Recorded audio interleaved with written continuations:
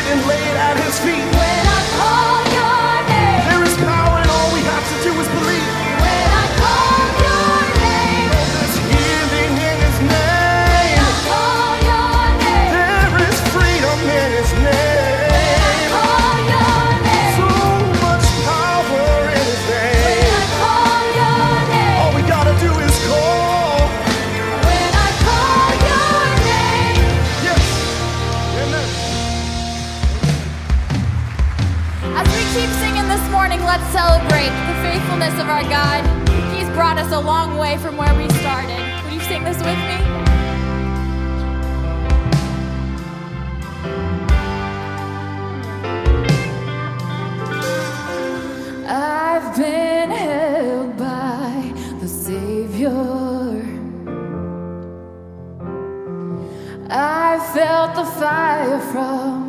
above.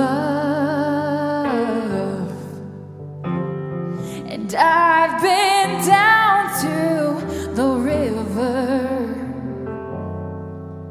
and I ain't the same. I'm a prodigal return, and amen this morning. So I sing, all my hope is in Jesus. Thank God that yesterday's gone, and all my sins are forgiven, because I've been washed by His blood. I'm no stranger to prison. I've worn shackles and chains, but I've been freed and I've been forgiven, and I'm not going back. I'll never be the same. So now I sing, all my hope is in Jesus. Thank God that yesterday's gone, and all my sins are forgiven, because I've been washed by the blood. Oh,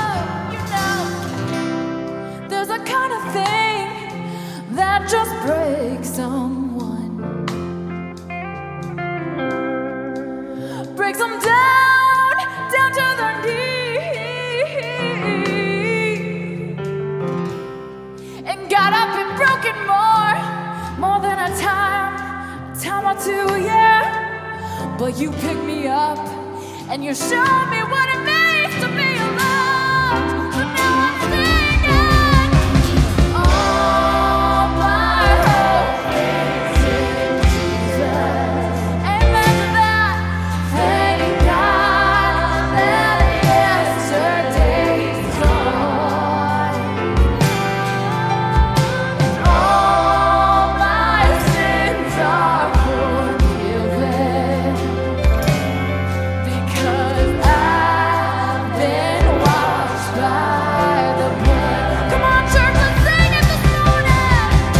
All my hope is in Jesus. Thank God that yesterday's gone, and all my sins are forgiven, because I've been washed by the blood.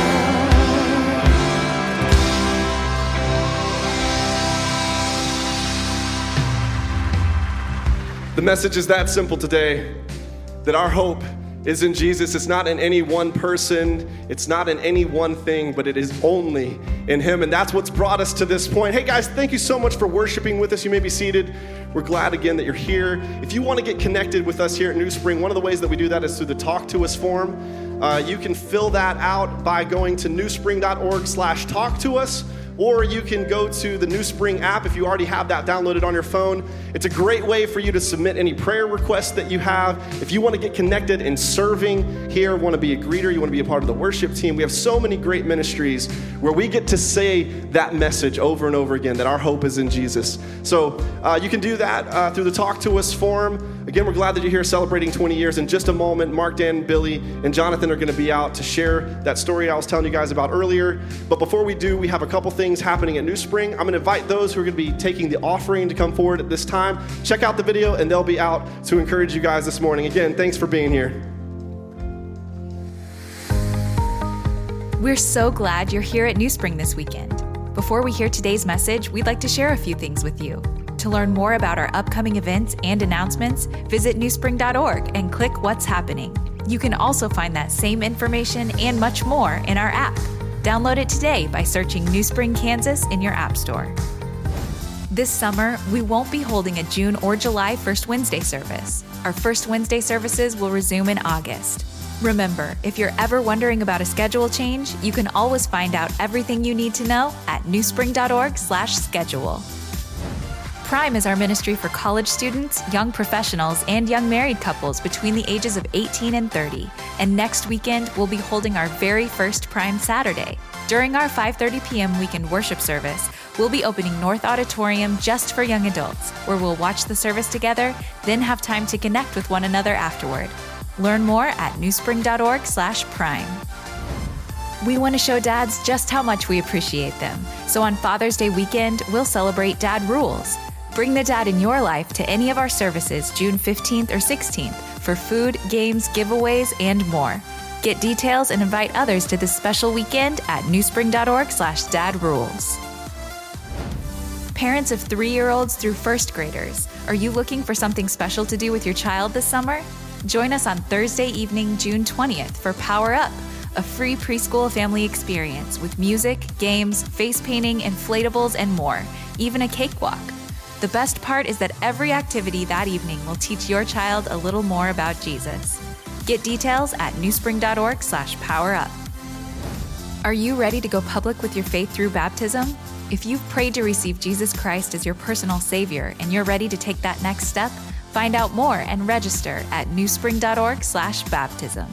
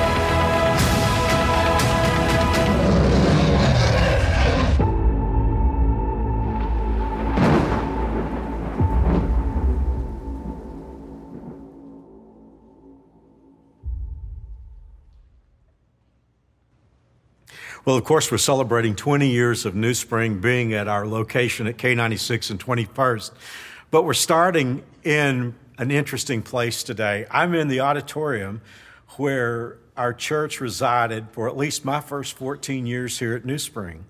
Mary Alice and I, Jonathan and Jared, came here in 1985, and in the building behind me, I think I preached over 1,000 sermons, so I'm really flooded with memories today as I step back into this building. I'm never one to look back very much, but it's good to be back in this building, and Hope Church has been so kind to let us film and shoot here. But as you look around, you can still see the orange pews that were here from the day that I got here.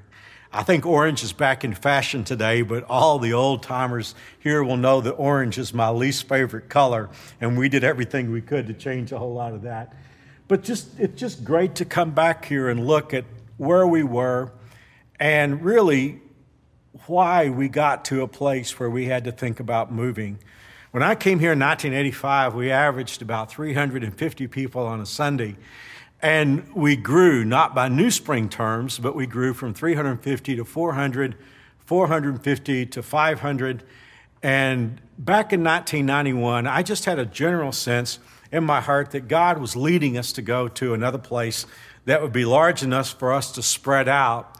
Now, I don't know that I ever had the dream that we would have between 6,000 and 7,000 people on a weekend, but I just had this sense, this leadership of God in my heart and life, that he wanted something great for this church. And as I come back here and I look at this building and I look at the campus, I'm reminded of just how great God's vision was for our church. You know, I'm flooded with memories, here today that would probably bore many people, but I look back on what God did here in all the years that we spent at this campus. And the one thing that I think all of us would find exciting is that New Spring has always been a story of miracles. You know, not just God's blessing. Definitely God's blessings have been on us as a church, but it was just miracle after miracle after miracle. And so in our service today, we want to talk about some of those miracles, but I thought this would be the perfect place for us to start because really the church began here. One of the questions that I've been asked a lot because I've been here 34 years, a lot of people want to know if I started the church. Well, I didn't. The church started when I was in the 4th grade in Texas in 1964.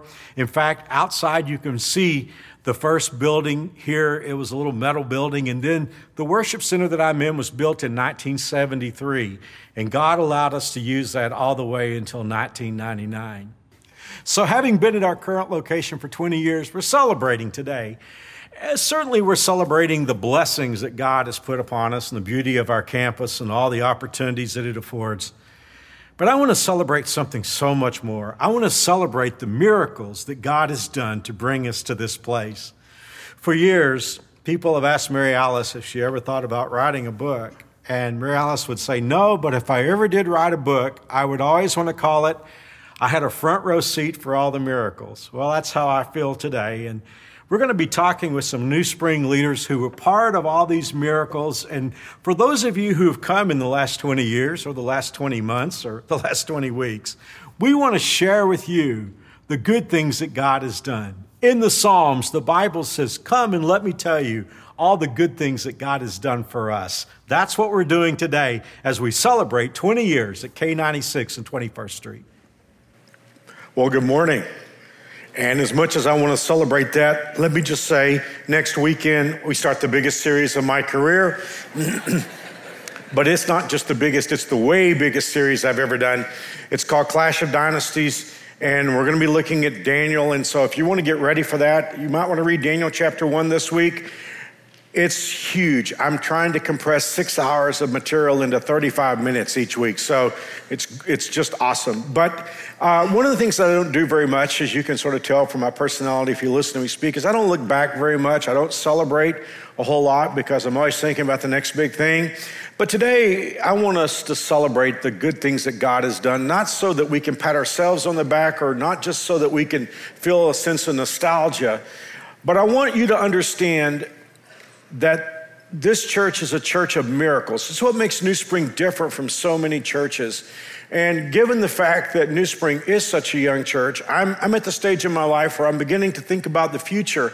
And one thing I'll just be honest with you, I'm concerned about this in the next 30, 40 years. If Jesus doesn't come, will the generation to come understand what has made us a different kind of church? Because if we don't know that, we'll lose it. And so today, I want to take a few moments and share some old stories, but in order to help me, I'd like to invite 3 good friends up on the stage. Jonathan is going to be here, Dan Kubish, and Billy Poor. Would you welcome them to the stage, please?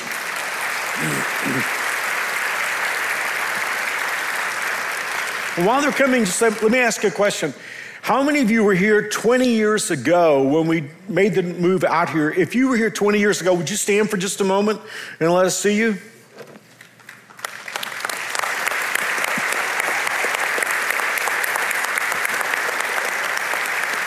Thank you. You may be seated, and I can see a few here who are part of a very, very special group. How many of you were here when I came 34 years ago? Would you mind standing? Because I see a few of you out there in the audience. If you were here 34 years ago.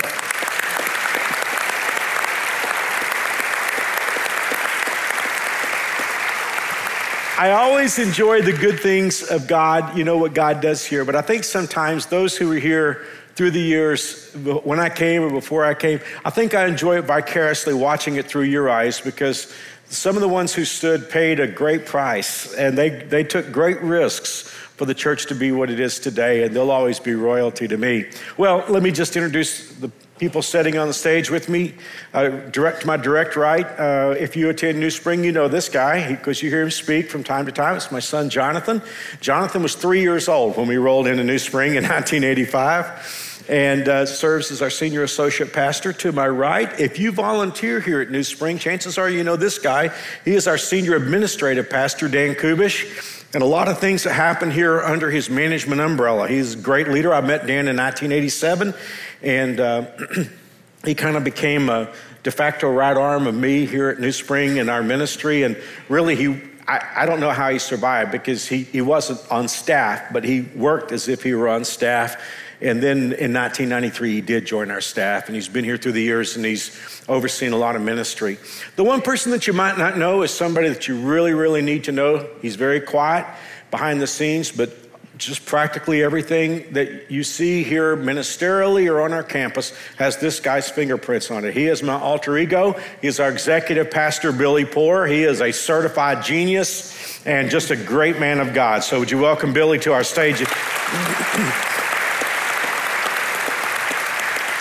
Billy and his wife Sherry came to New Spring in 1991, and Billy became our executive pastor in 2002. But in the years that we were building, Billy's background in building, and I should point out he was CEO of the company that built some of the greatest homes in our city, and also some commercial buildings.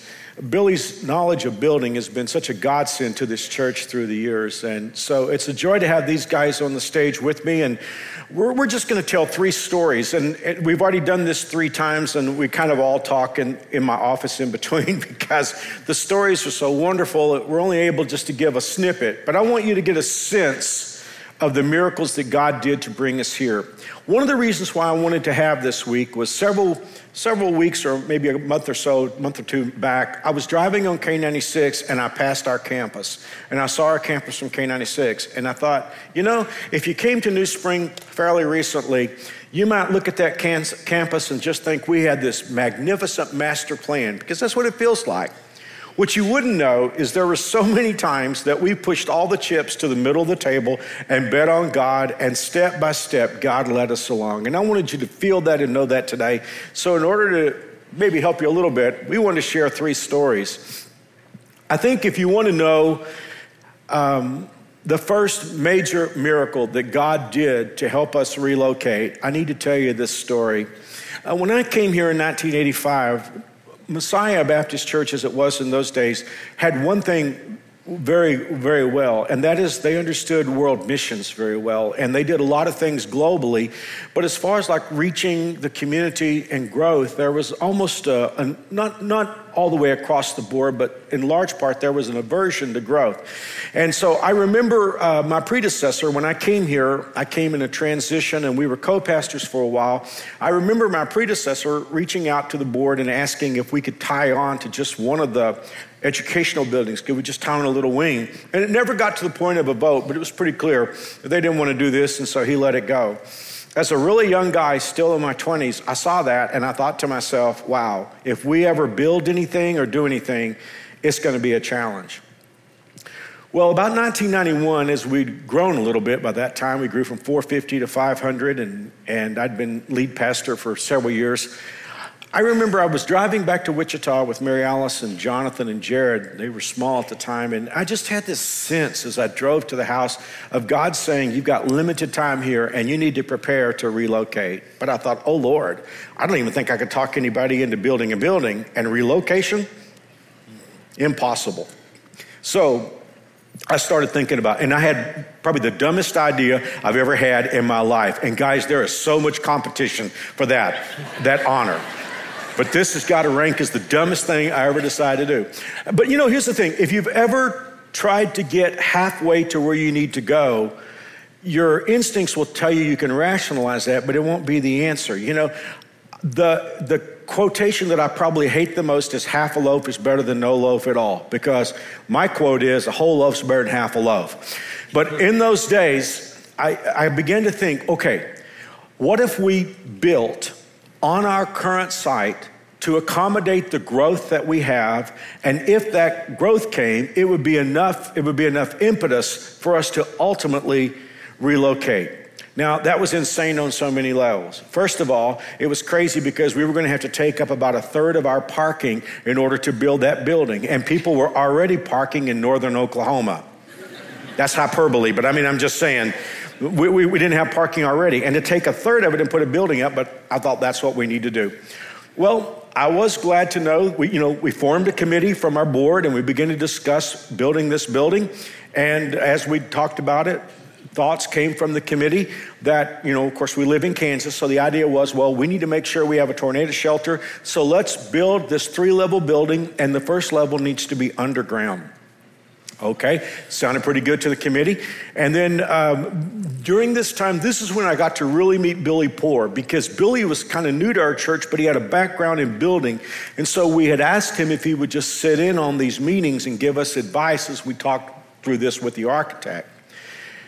What I learned from Billy later on was Billy knew that building on the site was the craziest idea in the world. And ultimately, in a private conversation, we came to that. He let me know what he was really thinking. But in those meetings, Billy, if you ask him a straight question, you'll get a straight answer. And we were asking him questions about that building, so he helped us every way he could.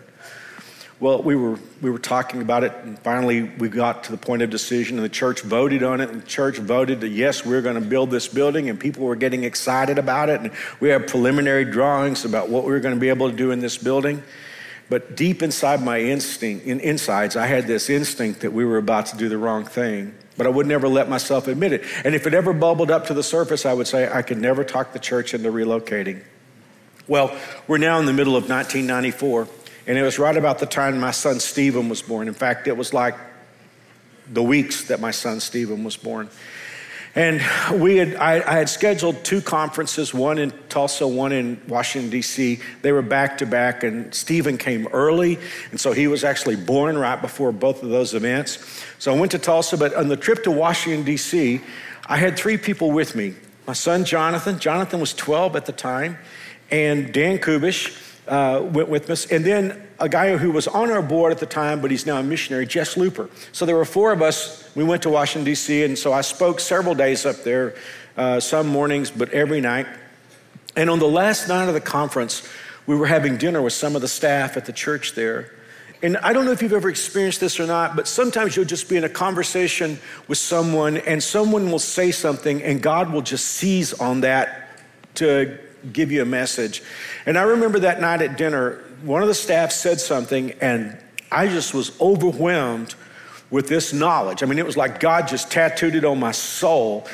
It was as if God said, if you build that building, you will never be able to leave. You will be there forever. And when it hit me, it was just too overwhelming. And I didn't know what to do. And so after dinner was over, we went back to the hotel, and Jonathan, like I say, he was 12 years old. He was with me. And watching what God is doing in his life today, I'm so thankful that Jonathan was in that room, because now I have to pray and ask God to stop something I don't know how to stop. And so at this moment, I'll pass it to Jonathan. Well, you have to know something about my dad on a personal level. If you know him personally, you know he's sort of like a walking antidepressant. Mm-hmm. And so if I ever have bad news or something bad happens to me, I always pick up the phone and call my dad, because by the time I get off the phone, I'm going to think whatever it is a good thing, And so when you see my dad really depressed, you should probably just find shelter, like they say on the news when it's a tornado. 'Cause something bad, really, really bad is getting ready to happen. And I saw he was just tremendously depressed. And my recollection, I've slept a few times since, and my recollection is down a little bit. But I do recall Dad being in a really bad frame of mind and wanting to pray about it. And the thing that I recall is that you really felt like we were in the middle of something that had a lot of inertia, and it was going to be really difficult to do anything about it. Yeah. That's true. And again, just one of my most precious memories is I can still see at the Hampton Inn there in Fairfax, Virginia, Jonathan and I knelt beside one of the beds, and both of us prayed. And I remember praying, God, we're about to do the wrong thing, and I don't know how to stop it. I just didn't have the chips, I thought, to stop it. I mean, today, if I felt like we were on a course and it was the wrong course, and we need to change courses, I'd just come right out and tell you, because that's the church that we are today. But that was a very different time. I was in my early 30s, and I just knew that, well, especially after I led the church to think about building a building, what am I going to say? It's the wrong thing to do. Let's change courses. Let's relocate. But anyway, we prayed about that, and on the way home, flight home, all 4 of us were sitting together. We kind of chatted about possibilities, but I still didn't know what to do. I knew we were about to do the wrong thing, and I didn't know how to stop it. Well, when we landed at Mid-Continent, again, you know, Stephen was born like 2 weeks before, and I'd been on the road for 10 of those days. And Mary Alice picked me up, and she desperately just wanted me to get home and spend some time and rest and all that, and just sort of let my soul get back into my body. But she heard me say the one thing that she hated the most in those days, and that was, take me by the church, I want to get my mail. Now, in those days, mail was paper, and it had like a little envelope and flat. So I said, I'll take you by the office, I want to get my mail. So we drove up, and we drove up to the front of the church, and in those days we had this massive rock. Now, when I came to New Spring 34 years ago, there were two answers I never could seem to get. One was, where did we get our name? Because nobody knew. And then secondly, I always want to know where that huge rock came from and why we had it. Nobody knew. It was just sitting out there on a pedestal. And there were all kinds of theories about what that rock was about. And the best one was the rock represents Christ. But then it split right down the middle, and we had to let go of that. So we just... So I pulled up right in front of the rock, and our architect was there. And I mean, he was glum. His face was on the pavement, basically. He was looking down. And when I got out of the van, he said, Pastor, we have the worst possible news. I said, what's wrong?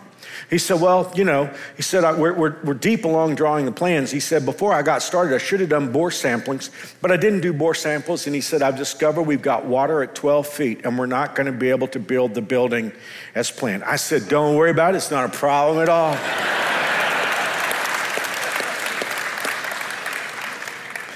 And he looked at me like I'd been smoking something. And I think he said, what's that again? I said, it's not a problem at all. Don't worry about it. And I knew at that moment that God had heard our prayer. When I said, God, we're about to do the wrong thing, and I don't know how to stop it. Well, I did something at that moment. I called Dan, and it is a miracle on so many levels that Dan is still my friend, because I've asked him to do some really, really crazy things. But you got to realize, I got to think now about, how do I talk to our board? I don't want to just go to a stale room in our building and say, we've been on the wrong track. We need a new vision. And I was trying to think about, how do we handle this meeting? And Billy at this time had talked to us about some parcels of land. He knew I was interested out in the northeast side. And he talked about a parcel of land at that time that was open at 143rd and Central. And so I reached out to Dan and asked him one of the craziest things I've ever asked him. And I promise you, the fact that he's still my friend after this day is a miracle of God and his grace. Dan, tell about what happened next. Yeah, Mark called me up and said, hey, Dan, if you don't mind, at that time we had a board of 8 trustees and 8 deacons. And he said, can you call those 16 guys and just tell them that I would like to meet with them and Billy at this piece of ground, out in the northeast side of Wichita. And I said, sure, and so I started calling. The first one, I remember they had 30 questions. Why are we meeting there? We've already decided to build the building. Why did, and I said, hey, if you just come, Mark just wants to meet with you. And finally got through all of 16, but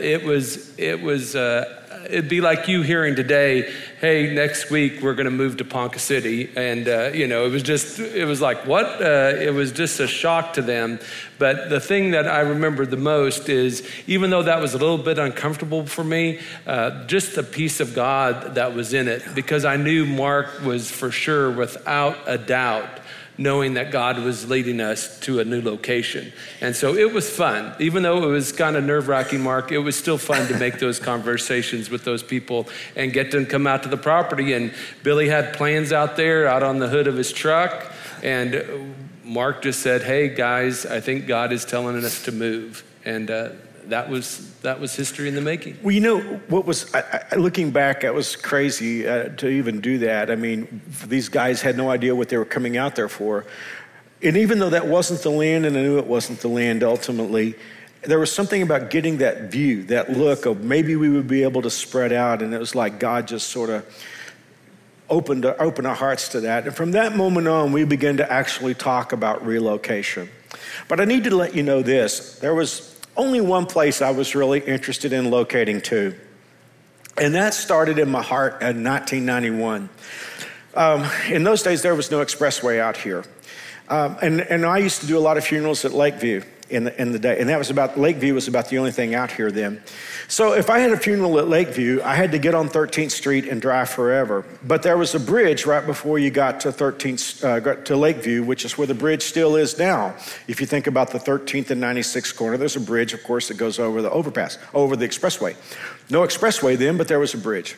So as I was crossing that bridge, I looked out my window and I saw a huge pipe on the ground. And so I asked a friend who was in city planning, I said, hey, what's going on out there at 13th Street by Lakeview? He said, oh, Pastor, there's going to be an expressway that's going to belt the northeast quadrant of the city.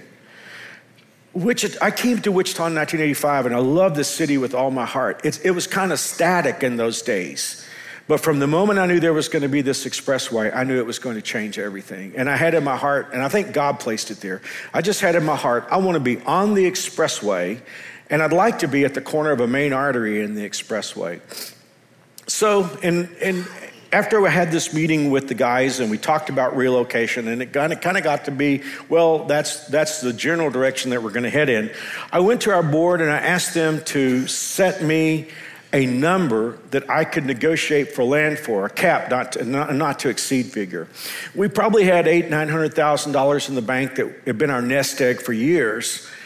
And I didn't know that much about what it was going to take to relocate. But I did know that we were going to have pretty substantial funds to begin construction with, so I didn't want to spend all of our money on land, so I just pulled the number out at $300,000. So I asked the board, would you allow me to go out to negotiate and set a cap at $300,000? And the board said, let's do that. That's fine. So they voted for that. And it's really important because the story I'm about to tell you is the biggest story of all. And it was sort of, the story I'm about to tell you now is the capstone of really how we were able to relocate.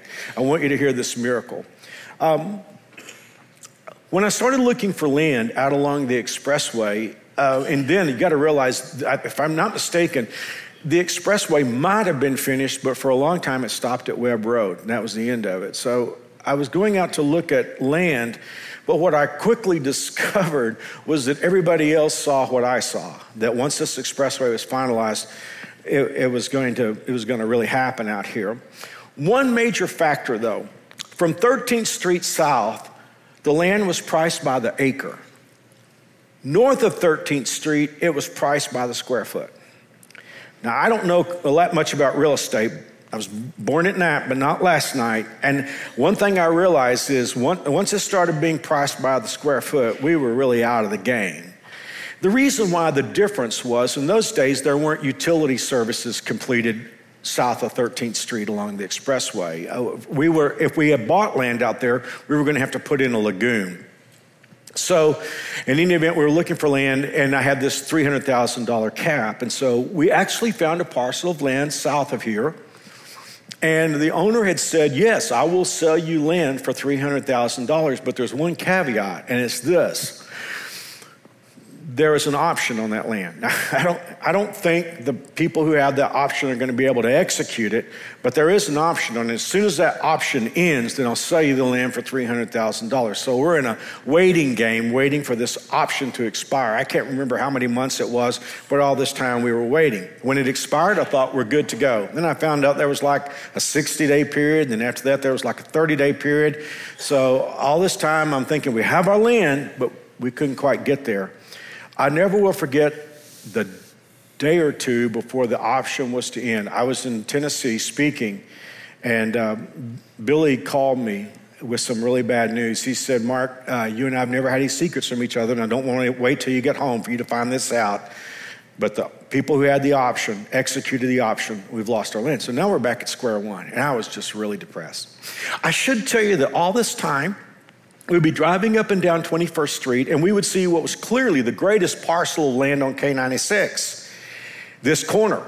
And Mary Alice would say to me, what about that land? And I would tell her, you know absolutely nothing about real estate. Because I said, if you did, you would know two things. Number one, it's not for sale. And number two, if it was for sale, it would be in the millions and millions of dollars. It's just, it's not possible. Should tell you this. We have brought in an expert to analyze our situation. And all of you in business know what it takes to be an expert. You have to carry a fancy leather briefcase and go 300 miles away from where you live. And then you become an instant expert. But we did bring this expert in, and he said, after analyzing our situation, you guys need a minimum of 15 acres and a maximum of 25 acres. So I knew I was working with that.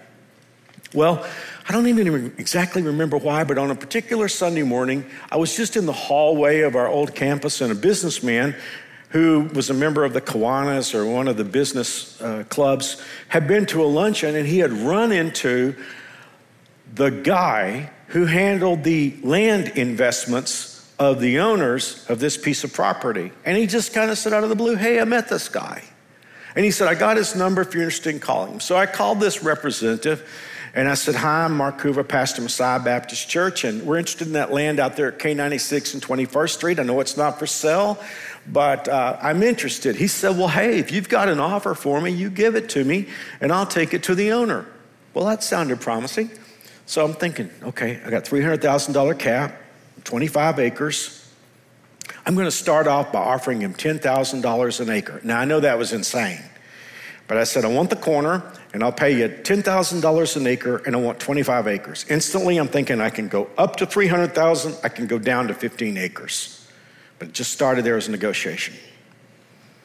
There's a pause. He said, "Well, I'll present that to the owner." And to my utter amazement, he called me back in a few hours and said, "I have presented this to the owners at 25 acres on the corner of K96 and 21st Street for $10,000 an acre, $250,000. I was the most excited I'd ever been, I think, in my life after Mary Ellen said yes. I was so excited about that. And I called Dan, called Billy, and I said, "Wow, we've got our land." Now, you have to understand, because if you know K96 as it appears now, you just don't know the way it looked in 1995. I know we've got a shot from 1997 of the building. That's 3 years later, so take a look at the expressway, okay? So it's pretty well empty, but everybody else saw what I saw, and the land had either been purchased by speculators, it had been optioned for people that were looking for future development, or it was in the hands of brokerage companies.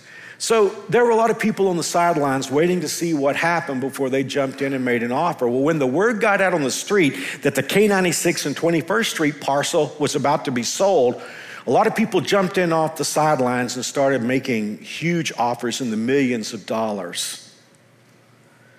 Well, I knew some of the people who were offering. I knew what they were offering it for. And here's the thing. I had already signed my half of the contract. And the agent had gone up to Hutchison to get the owners to sign the other half. And I never will forget the phone call I got from the agent that afternoon. He said, "Pastor, you know what's happening out there. You know the offers that are being given." And he said, "I need to let you know the owners have rescinded their agreement, the verbal agreement with you." Well, my depression just hit the floor. But I wasn't just depressed, I was angry. I felt like and part of that anger was just the disappointment I felt. I was so angry. At that moment, I'd never talked to the owner, so I said to the representative, I said, "Give me the phone number of that owner. I want to call and talk to him." And I had every intention of telling him what a dirty dog he was for reneging on this deal. And this is funny because there are a lot of things I have in my memory. In those days, I talked about orange. We had orange shag carpeting, and my office was done with the carpet coming up about 3 feet from the floor. And it had this massive, ostentatious desk that I hated. And so I didn't like working behind it. So I went across and got a rocker from the nursery, and I put it by the corner of my desk, and I kept my phone there. And that's how I worked for years. So I can still see this moment. I'm sitting in that rocker, and I have the phone, and I'm dialing the number of the owner. And just before his voice comes on the line, I feel the Holy Spirit put his hand in my chest and say, "That's not the way to handle this." I hate it when he does that. Then I heard his voice come on the line. I called him by name. And I said, "You need to understand something. My name is Mark Hoover. I pastor the church that tried to buy your land. You need to understand that I'm not going out there to build a factory. I'm not going out there to build a shopping center. I knew who was making offers on the land. I said, I want to go out there and build a church. And we will never recoup our investment. We're not going to go out there and make money. This is an investment. And I said, there's one thing you need to know. What I care about, and I don't know who this guy is. I don't know what his spiritual situation. But I mean, I just said the one thing I care about is that God gets the glory. I said, if God wants one of those companies that's bidding for the land, if God wants one of those companies to have the land, I want them to have it. That was not strictly true. Sometimes if you don't have faith, just act like you have faith. The Holy Spirit has already told me my way of doing things is wrong. So I thought, well, let's try it his way. So I said, all right, if God wants one of those companies to have it, I want them to have it. But if God wants us to have it, I want us to have the land. But all I care about is that God gets the glory. And that was our conversation. Probably lasted 2 minutes or less. Hung the phone up, and as God is my witness, I said, well, we've lost our land, but we've kept our testimony. That was Thursday afternoon sometime. Friday afternoon is 3 o'clock. I'm driving to Derby to make a visit. And you remember in those days, guys and gals, we used to have our phones installed in our cars on a pedestal, you know? The phone rings in my car, and I pick it up, and it's this agent. I never expected to hear from him again. I thought it was all finished. The agent said, you know, Pastor, he said, I was just talking with the owner, called him by name. So I was just talking with the owner, and he said, he likes you. And I thought, well, I'm a likable guy. He said, no, he said, he's really kind of a quiet guy. He said, I've handled his investments for 25 years. I'm not even sure he likes me. But he said, you know, I just got off the phone with him, and he told me that Baptist pastor is the nicest guy I ever talked to. He said, preacher, it's up to you. But he said, if I were you, I'd make that man an offer. He said, there's only one thing. And again, I keep thinking about, God knew the future. At this moment, I thought it was the worst possible thing. I don't know what we'd have done without this next moment. There's one thing, he won't sell you less than 40 acres. He doesn't want to bust up his quarter section. Well, work with me. I got a problem, don't I? I've already offered him $10,000 an acre. And now there's 40 acres, and I don't have $400,000 to bandy about. Now, I can call our board together that night, and I felt sure they would approve it to go up to $1 million or whatever we had to do to even just stay in the game. But at that moment, I can't offer anything more because I got a $300,000 cap that I asked the board to set. So I'm thinking while I'm driving, and I said, okay, here's my offer. You tell the owner we will pay him $10,000 an acre for 30 acres, and I want him to give us the other 10.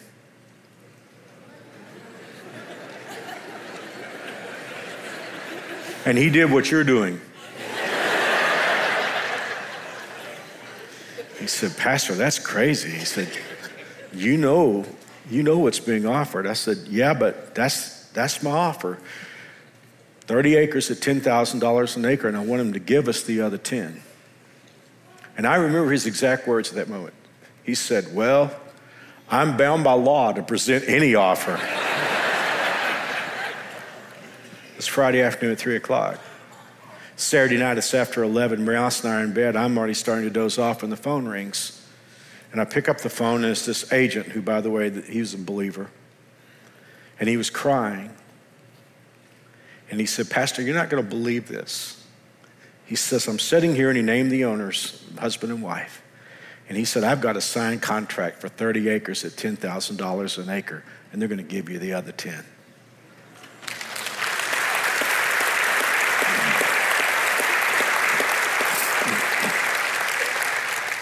Well, it takes, with commercial real estate, it takes about 45 days to have the EPA study and title search, at least it did back then. And all during that 45 days, I was chewing my fingernails down to the elbows because you just had to know how disappointed I've been. But finally the day came for the closing, and I was there. I think Dan was there. Some other members of our board were there. And then the title agent, and then the two chairs where the owners would sit. I'd never seen them. I'd only had that 2-minute conversation with the owners. And this husband and wife walked in, elderly couple, and we didn't say much, just exchanged brief pleasantry and a handshake, but that's about it. So if you've ever gotten a mortgage, you've ever bought real estate like that, you know that what happens is you've got the title agent, then the seller has all the paper in his or her stack, and then piece by piece, that person signs, and then I sign. I waited until all the papers were in my stack and the land was safely ours. And I looked down and I called him by name. I said, I have to ask you a question. Why did you do this deal with us? So when you were getting all those $1 million+ offers, why didn't you take one of those offers? What happened next is very special to me. He raised his hands. I didn't know he was a believer till that moment. He raised his hands and said, I tried.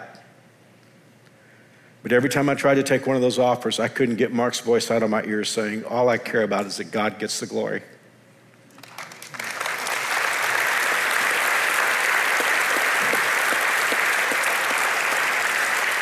Do you think I didn't think about that moment where I almost called and told him what a dirty dog I thought he was before the Holy Spirit stopped me?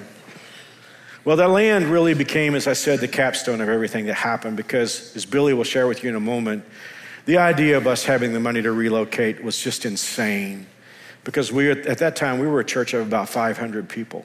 And it was so impossible on so many levels. But the land was so important. I never will forget the first meeting I had with the owner of the bank that we ultimately did business with in those days. I didn't know if they would loan us the money that we needed for the building or if they would even loan us part of it. So we just didn't know. And I remember sitting at Piccadilly restaurant over at Central and Rock.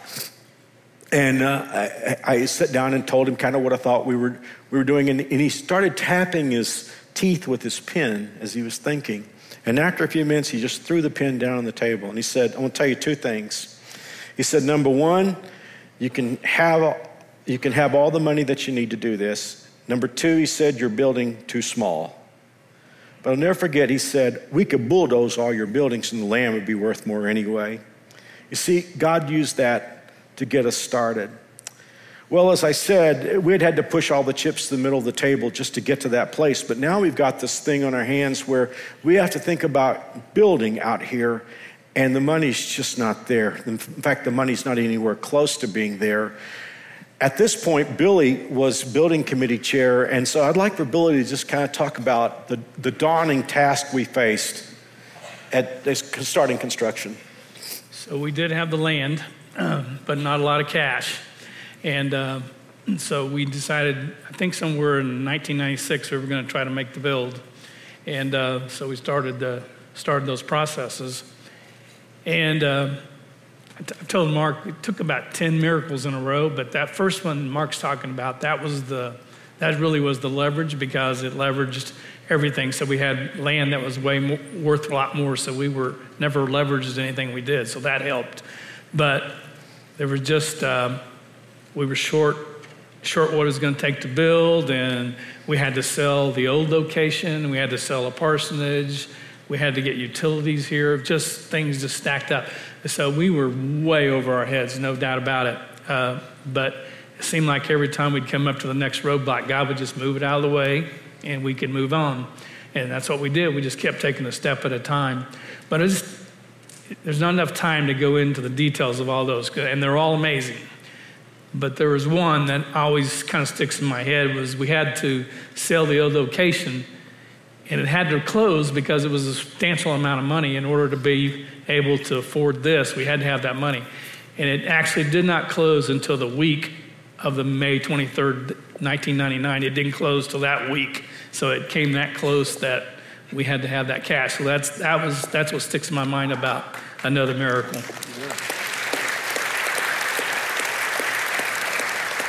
We had our first service scheduled here. We closed on the sale of the old property on Monday. We closed on the loan for the new property on Tuesday. Can you imagine that? So it was just incredible. I think in that season, there's one conversation that Billy and I had that there are things that Billy and I talk about this. There are things that happened that were so precarious, we're scared to look back on it because we were just taking such huge risks.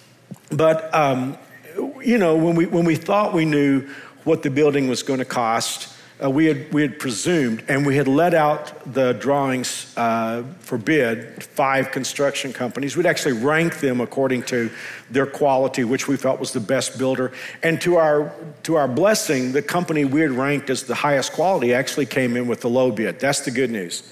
The bad news was that all the bids were substantially more than we had ever imagined. We thought that the bids would come in at like $4 million something, but the bids actually came in as $6 million something.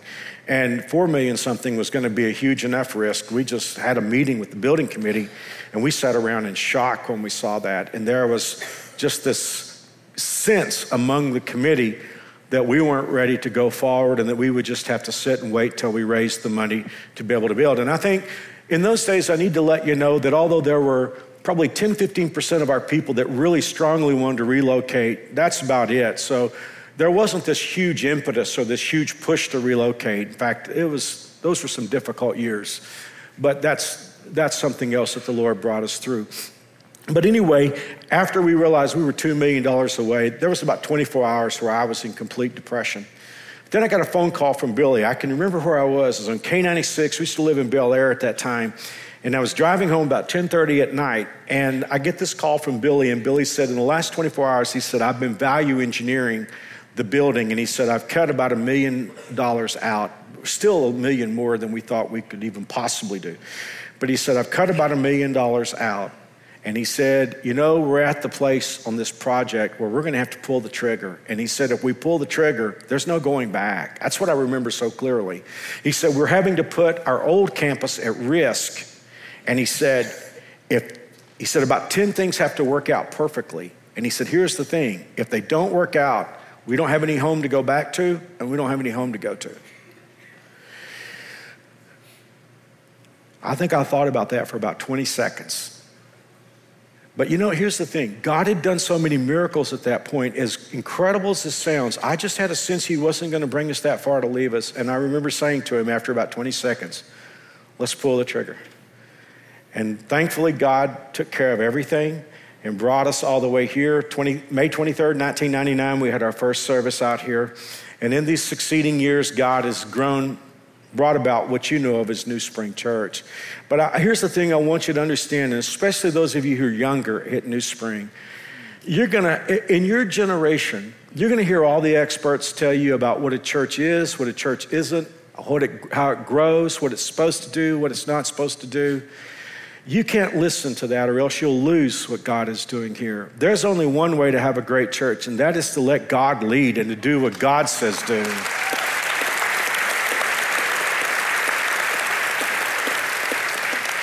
In my 34 years, I've been threatened so many times by people that wanted political power or wanted their way in the church. We like this, we don't like that. I couldn't give a rip about any of that. The question is, what does God want?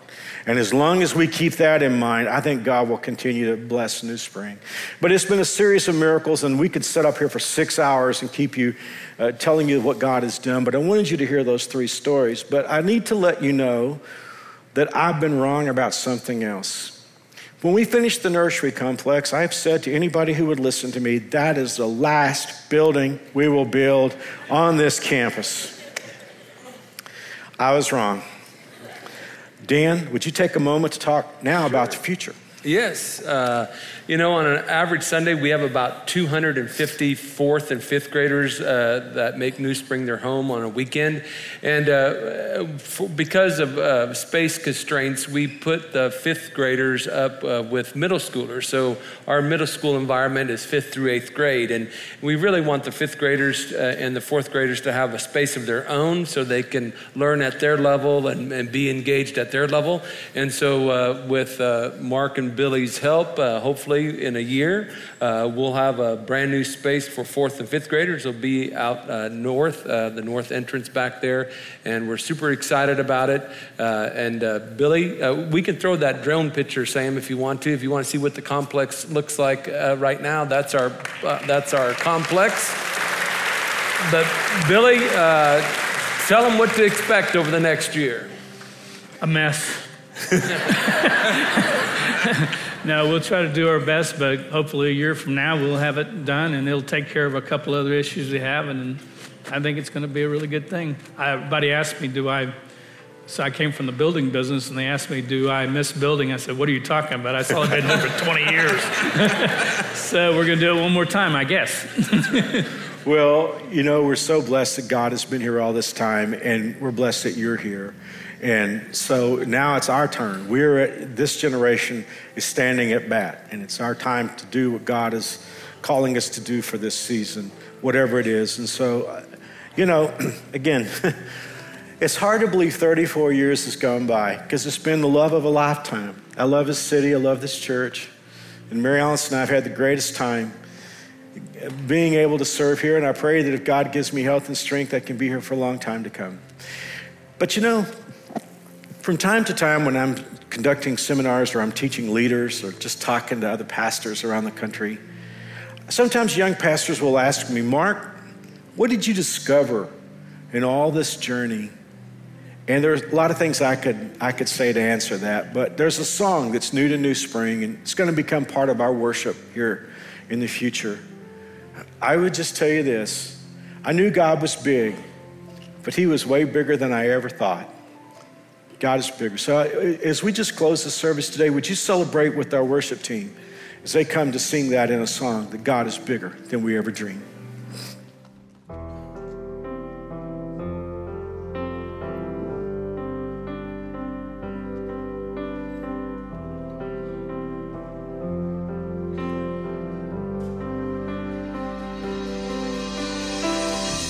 And speak to me when the silence steals my voice. You understand me. You understand me. And come to me in the valley of unknowns. You understand me. You understand me. Yes, you understand me, God. You understand me. So I throw all my cares before you. My doubts and fears don't scare you. You're bigger than I thought you were. You're bigger than I thought. So I'll stop all negotiations with the God of all creation. 'Cause you're bigger than I thought you were. You're bigger than I thought you were. Bigger than I thought. I believe, but help my unbelief. 'Cause you understand me. You understand me. And help me reach the faith that's underneath. 'Cause you understand me, God. You understand me. You understand me, God. Oh, you understand me. So I'll throw all my cares before you. My doubts and fears don't scare you. You're bigger than I thought you were. You're bigger than I thought. So I'll stop all negotiations with the God of all creation. 'Cause you're bigger than I thought you were. You're bigger than I thought you were. Bigger than I thought, Lord.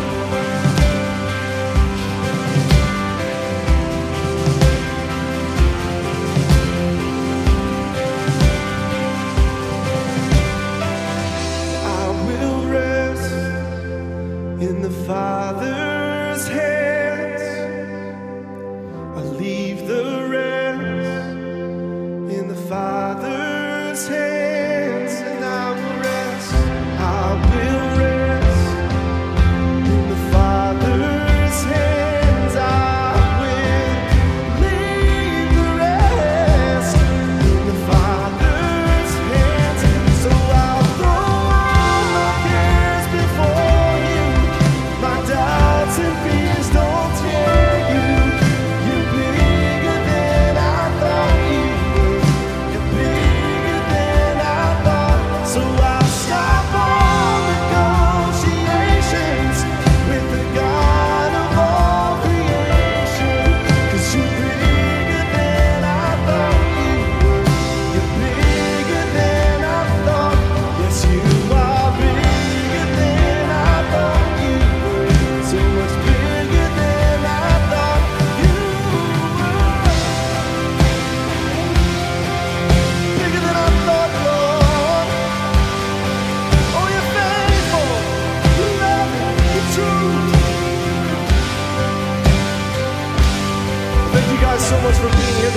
celebrate. You are dismissed. God bless.